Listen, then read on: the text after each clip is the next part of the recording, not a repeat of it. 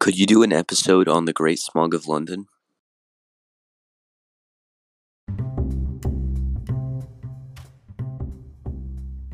Following the end of World War II, London was on top of the world.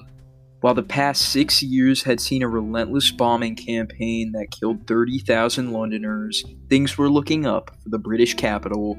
The city was due to host the 1948 Summer Olympics, and the economy was booming. A record number of people were employed, mostly due to the preceding war. A stream of Jamaican, Indian, Pakistani, and Bangladeshi immigrants were coming to London, making it one of the most diverse cities in the world. London also became internationally famous for its iconic high-rise apartment buildings, which were built as a solution to the lack of housing due to German bombing in World War II. Today, these so-called flat blocks are the norm in the bustling metropolis, but in the early 1950s, London was unrecognizable, literally.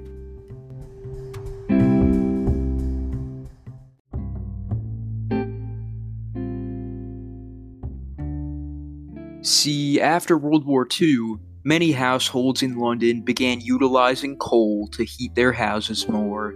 In addition, most of Britain's high-quality anthracite coal had to be exported to pay off the nation's war debt. In turn, most Londoners used low-grade coal to heat their homes. This low-grade coal contains significant amounts of sulfur dioxide. Combined with the carbon monoxide typically released from coal, the smoke released can be very harmful to people's lungs and blood. It gets even worse if the sulfur dioxide fuses with water molecules in the air. This creates sulfuric acid, which isn't exactly something you want to inhale. The most common causes of this are rain, mist, and especially fog. When smoke from coal combines with fog, it becomes smog. Now, think of the United Kingdom. Is there a place more known for rain, mist, and fog?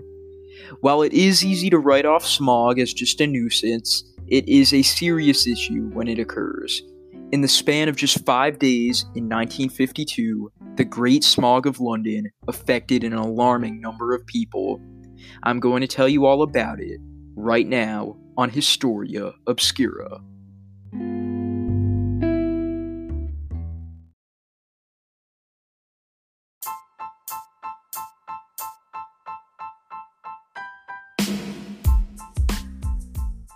Welcome to Historia Obscura.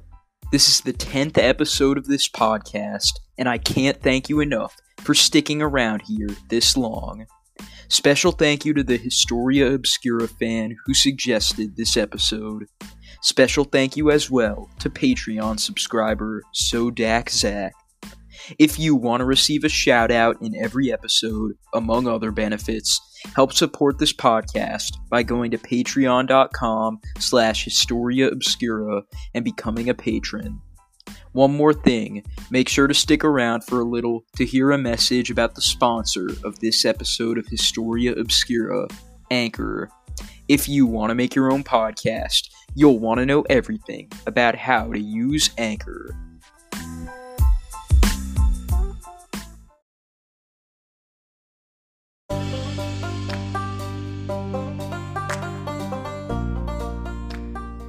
Heavy fog is not an uncommon occurrence in London on any given day. This makes the city especially susceptible to smog. Smog was most common in the winter when more coal was being used for heating. Every winter in London, smog just became a regular occurrence. When a thick fog came into London on December 5th, 1952, and mixed with the city's smoky air, it wasn't seen as anything really out of the ordinary. But at the same time, an anticyclone settled over London. Almost all wind in the city ceased, so the cloud of smog pretty much just sat over London for 5 days. During this time, an uncomfortable amount of pollutants were released into the air. According to the UK Meteorological Office, 14 tons of fluorine, 140 tons of hydrochloric acid, and 800 tons of sulfuric acid were released into the air every single day. Steam locomotives and diesel-fueled buses had recently replaced London's light rail and trolley car systems, exacerbating the smog.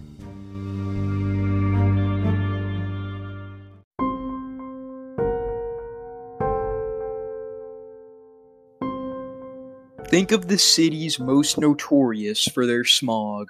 Shanghai, Delhi, Los Angeles. You can barely see anything when the smog in these cities is at its worst. During the Great Smog, visibility was limited to a little over 5 feet. All flights coming in and out of Heathrow Airport were grounded. All public transportation services, with the exception of the London Underground, were cancelled. It became impossible for pedestrians and automobile drivers to know when trains were coming, and several collisions happened. To prevent this, detonators were placed on train tracks. These detonators made a loud popping noise when the train ran over them, alerting passers-by of the oncoming train. The smog even seeped inside of buildings. Movies and concerts had to be cancelled because nobody could even watch them. London train conductor Stan Cribb described it best. "It's like you were blind."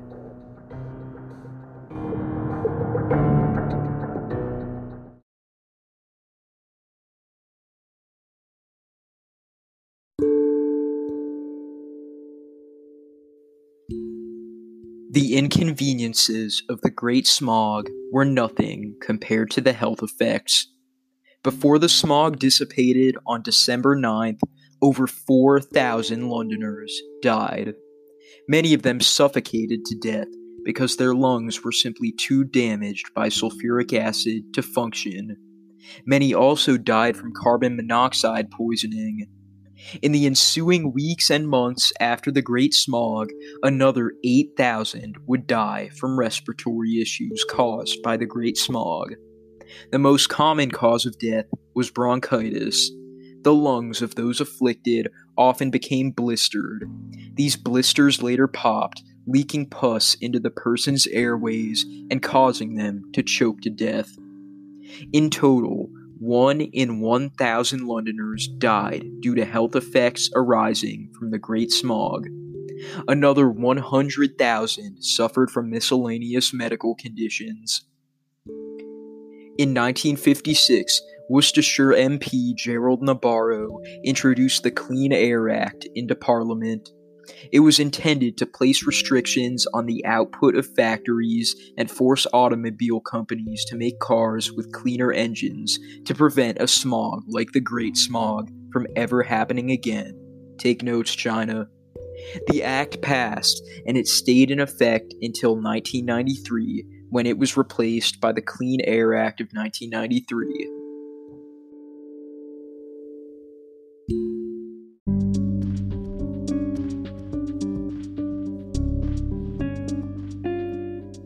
London was not the only city to be affected by a major smog. In 1966, the New York metropolitan area was inundated by smog for all of Thanksgiving weekend after a large patch of air over the East Coast stagnated.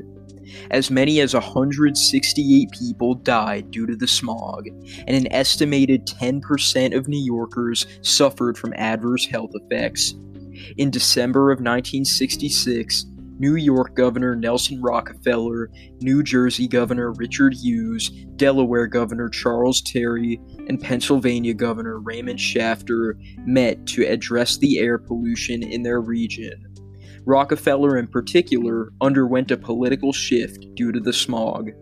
He and his socially liberal Rockefeller Republicans broke with their party on environmental issues, pushing for more regulations on pollution. But the Great Smog of London remains unique for the sheer effect it had. A total of 12,000 Londoners died in the Great Smog, making it the most lethal smog in world history.